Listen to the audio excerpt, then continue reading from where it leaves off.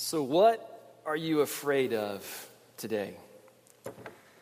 And if you believe what I think you believe, if you truly believe that the God of the Bible is with you, then why in the world are you afraid? I mean, if we believe what we say we believe, then why do we experience fear? And if God is our God, then shouldn't He be giving us courage? Shouldn't He make us a people of courage?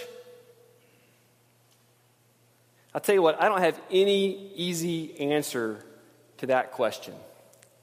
But I want you to know what Rhea said is true, what Alice said is true, that if this morning you walked into the room and there's stuff going on in the background of your life and you're worried, you're concerned, you're afraid, you're experiencing fear, you're not alone. You're not alone. And I want to say welcome.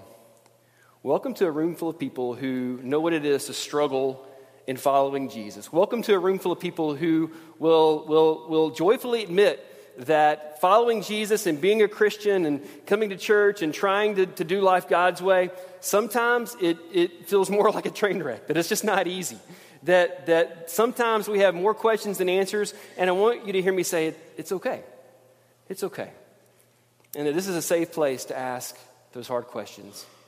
And I want you to know what I've said from the very beginning of this series all along as we kind of walk through the Psalms. This is true, that we're not going to try to answer those difficult questions because I don't think that's helpful. But what I do want to do is invite you into the presence of God and turn to God with those questions, because I fully believe that it's in the presence of God that we get the help we need, that we experience the peace we're looking for. And while we may not find quick relief or quick answers, what we do find is relationship. And I believe that is such a big part of what it means to follow Jesus. So what are you afraid of? I faced one of my fears this week. Some of you know this because you're friends with me on Facebook. I turned 40 this week.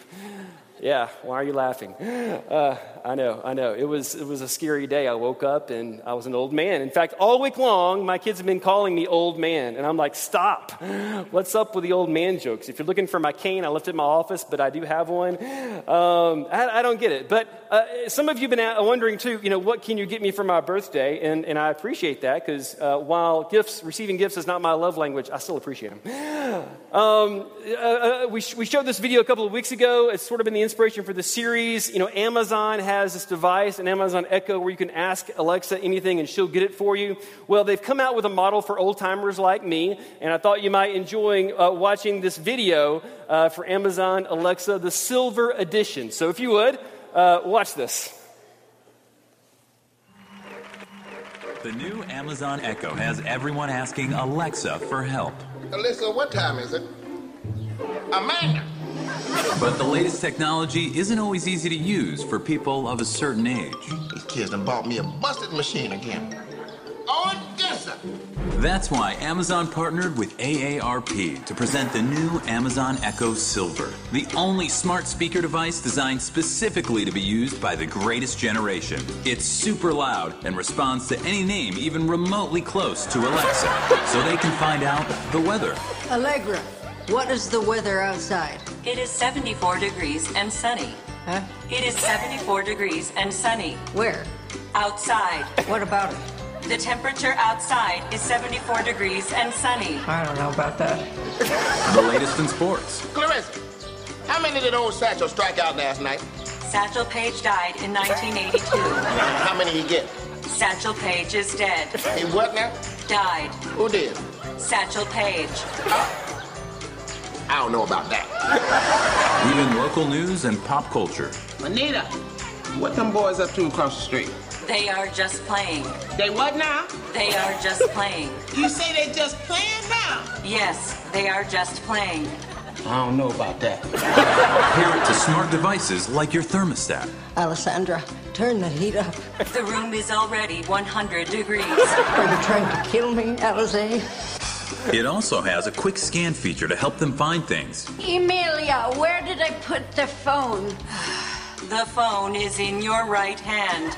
And it has an feature for long rambling stories. So then I gave him $5, and he said I only gave him $1. I said, I know I gave you a $5. Because I only had a 5 and a 1 on me. And this is the $1 right here. So, I mean, you tell me who's crazy. Amazon Echo Silver. Get yours today. I said get yours today. To order Amazon Echo Silver, send a check or money order to Amazon.com right now. Oh, man. It's too funny. Every time I see it, I cry. What are you afraid of? When I was a kid, when I was in high school, like Landry, my parents made me work for money as well. My dad was a bit of a handyman of sorts, and every summer he would be doing jobs all over town. And he had this house lined for us to paint it. And so I went with my dad to the job site, and he was going to start around front, told me to go around back and start getting everything ready to be painted as we worked on this home for this lady. And I got around back, and no lie, I saw. It looked like it was something right out of the pages of National Geographic, the largest spider web I had ever seen, with this huge spider right in the middle of it. How many of you, like me, are deathly afraid of spiders? There's just a moment of confession there. Yeah, And so it freaked me out. I was like, what? I am not getting near this house. This thing was huge, And so I looked it up online this week. You can tell I'm still scarred like 25 years later by this moment. And this spider is called, let me find the name of it again. Oh, yeah.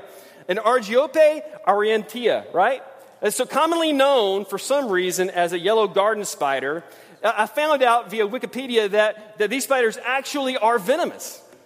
See, so I had a reason to be afraid. I mean, they say it doesn't hurt humans, but I don't want to find out. They bite, and they're huge, and I turned around to get something, a ladder or something, and I had this moment where I felt this ginormous spider leap from its web onto my back, and I don't know if this really happened, but it felt like it, and I took off running and screaming, and tearing my shirt off and trying to get rid of it, and then finally my dad came around and wondered what the fuss was about, and I was too embarrassed to tell him. But, that's not really important. We're all afraid of something, right?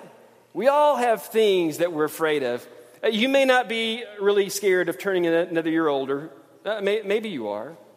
Maybe you're afraid of that because of your age or the age of your parents, that is a real fear. You're probably not, the fear of man-eating spiders probably isn't keeping you awake at night, but there may be something that's on your heart and mind that is worrying you and causing you to lose sleep at night. And that's because this is real. We've talked about this before in this room. This is real. Fear is real. And we all experience it. It has such a dominant effect on our life. The things that we worry about, the things that we stress about, they weigh on our shoulders and they keep us awake at night. And we experience fear, and that leads to anxiety, and that leads to depression, and that leads to us doing all sorts of things because fear, it has a crippling effect on our lives. It makes us sick. Literally, some of us, we do this. You've done this. I've done this. We've worried ourselves literally sick, and we end up on medications to help our bodies compensate for the stress and the worry and the fear that we're feeling. This happens every day all across our country and all across our world. Fear is real, and fear is dominant. And it's true, and this is hard to admit, this is true even for people who trust in Jesus. Even for people who've been following God for a lot of years. Even though logically it doesn't make sense that we believe the God of the universe, that we believe the one who spoke the stars into existence.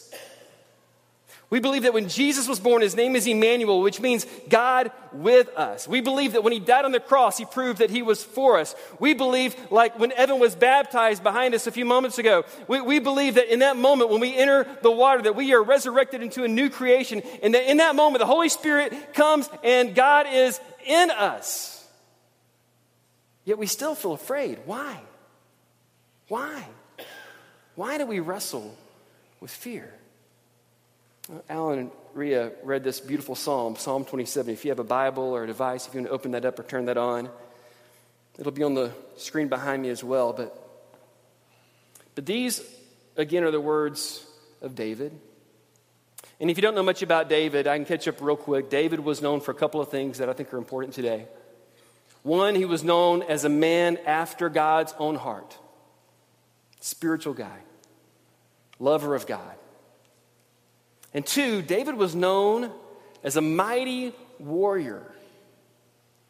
And yet, he wrote these words, Psalm 27, verse 1. The Lord is my light and my salvation, so why should I be afraid? The Lord is my fortress, protecting me from danger, so why should I tremble? In other words, I know God is my light and my salvation, so why in the world am I so afraid right now? I know that God is my fortress. He can protect me from anything. Why in the world am I shaking in my boots? David, a man who was known as a man after God's own heart, someone who was known as a mighty warrior, experienced great fear. And we don't really know when David wrote these words. Scholars disagree, and there's really no way to pinpoint it or to nail it down. But one of the possibilities is a time in the life of David when he was literally on the run for his life. All right? He had already been anointed by one of God's men, a man by the name of Samuel, to be the next king of Israel. But right now, there was a man by the name of Saul, King Saul, who was king. Now, just to tell you a part of the story, King Saul had kind of fallen out of the graces of God. He had made some poor choices. He had not followed God's ways, God's commands. And the fact of the matter is, his time as rule and reign as king was coming to an end, and David would be the next king. But for this moment, he's not. King Saul is still king, and he feels threatened by David. And so he's chasing down David, trying to kill him. The only problem is David had already been on campaigns for King Saul. David had already gone to war for King Saul. And David had already won victory after victory because God was with him. God was on his side. God was for him. And David had done incredible things. And so in 1 Samuel, at the end of 1 Samuel, you pick up part of the story. And let me just read you a few verses to give you a snippet to show you what David might have been experiencing. I don't know for sure, but might have been experienced when he wrote these words in Psalm 27. In 1 Samuel 21, verse 10, we read this. David escaped from Saul and went to King Achish of Gath. But the officers of Achish were unhappy about his being there. They said, "Isn't this David, the king of the land?" They asked. "Isn't he the one people honor with their dances and singing?" Listen to these words. "Saul has killed his thousands, but David his 10,000s. David heard these comments, and underline these words in your Bible, highlight them if you can. David was very afraid. He was very afraid of what King Achish of Gath might do to him. So David left Gath, and he escaped to the cave of Adullam. David, somebody who had experienced God's goodness in the past, somebody who had known God's favor before, someone who had gone to battle and seen victory after victory, who had seen the evidence of God's faithfulness in his life over and over again, right now in this moment is very afraid. Why? I mean, you and I are looking at the story, reading it, because we're kind of zoomed out. We can see the whole picture. We're wondering this morning, why? Why would David be? David knows he's going to be okay. David knows how the story goes. David knows no matter who comes against him, God is on his side. Why is David afraid? And why is he hiding in a cave? And this morning, I don't know what it is you're struggling with or fearful of, but it might be that you feel like David. It might be that if we were to sit down and talk, you might say, yeah, I'm in that same cave. I'm in that same dark place. Let me just tell you what's going on right now. Let me tell you what I'm afraid of. Let me tell you what I fear might happen next. If so, I want you to lean in and listen to what David writes. Psalm 27, verse 2, he continues his prayer. Whom shall I fear? He says, when evil people come to devour me, when my enemies and foes attack me, they will stumble and fall. Though a mighty army surrounds me, you can just see David peering out of this dark cave and possibly seeing the armies of Saul in the distance encamped against him. Though a mighty army surrounds me, my heart will not be afraid. Even if I'm attacked, I will remain confident. David knows. He knows that in this exact moment in time the future does not look good. The immediate future is bleak. The odds are stacked against him, yet somehow he finds the strength to pray to God in confidence. So he prays in verse 4, the one thing I ask of the Lord, the thing I seek most. Remember, he's hiding in a cave. What does he want more than anything? Is to live in the house of the Lord all the days of my life, delighting in the Lord's perfections and meditating in his temple. For he will conceal me there when troubles come, and he will hide me in his sanctuary. He will place me out of reach on the high rock. What does David want more than anything else? He wants to leave that cave and escape to the temple of God. He wants to be in the house of God, in the presence of God. Why? Because he knows. He knows what you and I know, right? That in the presence of God, man, when you are literally in the presence of God, you have nothing to fear. Later, one of the New Testament writers would say it this way: perfect love casts out fear. When you are in the presence of God, you experience perfect peace. Because you know that whatever comes against you, if God is literally right there, you've got nothing to be afraid of. He can handle it. And so verse 6, he says, I will hold my head high above my enemies who surround me. As a sanctuary, I will offer sacrifices with shouts of joy, singing and praising the Lord with music. And I want you to get this. And maybe you've experienced this, right? That whenever you are the recipient, whenever you are on the receiving end of divine deliverance, the result is always unrestrained, uncontained worship. And just to take a quick time out, this isn't the message this morning, but I think this raises a really good question for us this morning in the middle of Psalm 27. And the question is this: what role does worship play in your prayer life? Is your prayer life void of private worship? If when you pray, you never praise, you might be missing out.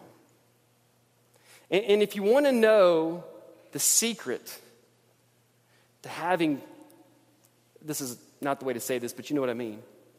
If you want to know the secret to having better worship at church, you know what it is? It's private worship. When your private worship is ignited at home, our public worship will explode. And anytime we lose sight of who we worship and we start getting consumed with the way we worship, there's a problem there, right, church? Somebody told me a story one time of a guy who left a church because they stood too much when they sang, and my heart sunk. I'm like, dude, that guy is not going to be happy in heaven. Do you think when we get to heaven, we're going to be, sitting on pews singing hallelujah? No, every picture of worship in heaven is angels erupting in praise, singing, holy, holy, holy is the Lord God Almighty. The whole earth is filled with his glory. And you and I, when we worship, we get to participate in the praise of the eternal God that happens without end. And one day when we get to be there in his presence, I can tell you, we're not going to be complaining about the way we worship. It's not going to be we sat too much, we stood too much, we sang the old songs, we sang the new songs. We're going to be in the presence of the eternal God, and the only thing that's going to matter is that we're there, and we get to participate. And I hate to tell you this, your hands may be up, you may be on your knees, flat on your face, I don't know. But it won't be like this, right? You can't do that. It's crazy talk. And I'm not trying to scold us this morning. I'm just trying to wake us up to the reality that when we come into the presence of God, oh my lands, can you get excited about the day? I can. And when in your private prayer you begin to experience private praise, then when we gather together as a group, as we come together as the church, our public worship, dynamite. That's not the message today, but I want to encourage you. In your private prayers, please take time to experience private praise. Worship your God however you want to, but worship him in your prayer. Praise him for who he is and all he's done. Like David, you can anticipate. If you're in the middle of it, you can anticipate his divine deliverance. If you've experienced him, you can praise him for it. And you can tell him, when this happens, I'm going to hold my head high. I will sing and I will praise you and I will make music because of who you are and because of all you've done. And he goes on to say in verse 7, so God, hear me. Hear me as I pray, O Lord. Be merciful and answer me. My heart has heard you say, come and talk with me. And my heart responds, Lord, I am coming. Don't you love that? David reminds us, it's not you inviting God into your presence. That's backwards. God is superior. God is sovereign. Yahweh is the Holy One. He is the one who was and is to come. That's who he is. He invites you into his presence. And that's mind-boggling and mind-blowing, right? But he does. He does. And so we get to come into his presence because he has invited it. He has initiated it. We get to step into the presence of a holy God. And he says, come and talk with me. And David replies, my heart has heard you say, Lord, I'm coming. Verse 9, do not turn your back on me. Do not reject your servant in anger. You have always been my helper, so don't leave me now. Don't abandon me, O God of my salvation. Even if my father and mother abandon me, the Lord will hold me close. So teach me how to live, O Lord. Lead me along the right path, for my enemies are waiting for me. Do not let me fall into their hands, for they will accuse me of things I've never done. With every breath they threaten me with violence, yet I am confident that I will see the Lord's goodness while I am here in the land of the living. Again, David's confident. Afraid? Yeah. Uncertain? Absolutely. Completely confident in God? Yeah. You bet. So he closes with these words, and I want you to write these down, put these in your phone, do something. Verse 14, he says, wait patiently for the Lord. Be brave and courageous. Yes, wait patiently for the Lord. And this may be true of you today. That right now, in the middle of your mess, in the middle of your situation, in the middle of your life, in the middle of your conflict, in the middle of your relationships, in the middle of the job deal, in the middle of, crisis with friends, with family, whatever it is, you may be experiencing tremendous fear. But I want you to know from Psalm 27 that while I don't have any answers for why we feel this way, I guess it's because we're not robots, right?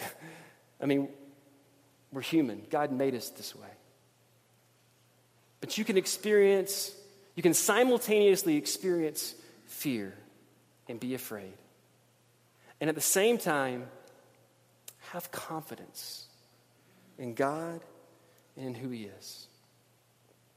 This past week, maybe it was 2 weeks ago, I was talking with one of our shepherds about it, and it came up in our small group too, this whole idea of prayer and how we pray and what we pray for. And it was just this realization that so often what we pray for is for God to deliver us from whatever's going on. So often what we ask God for is to help us in the middle of our crisis and to take the pain and the suffering away. Yet, we know this is true, that it's through the pain, it's through the suffering that we experience growth, right?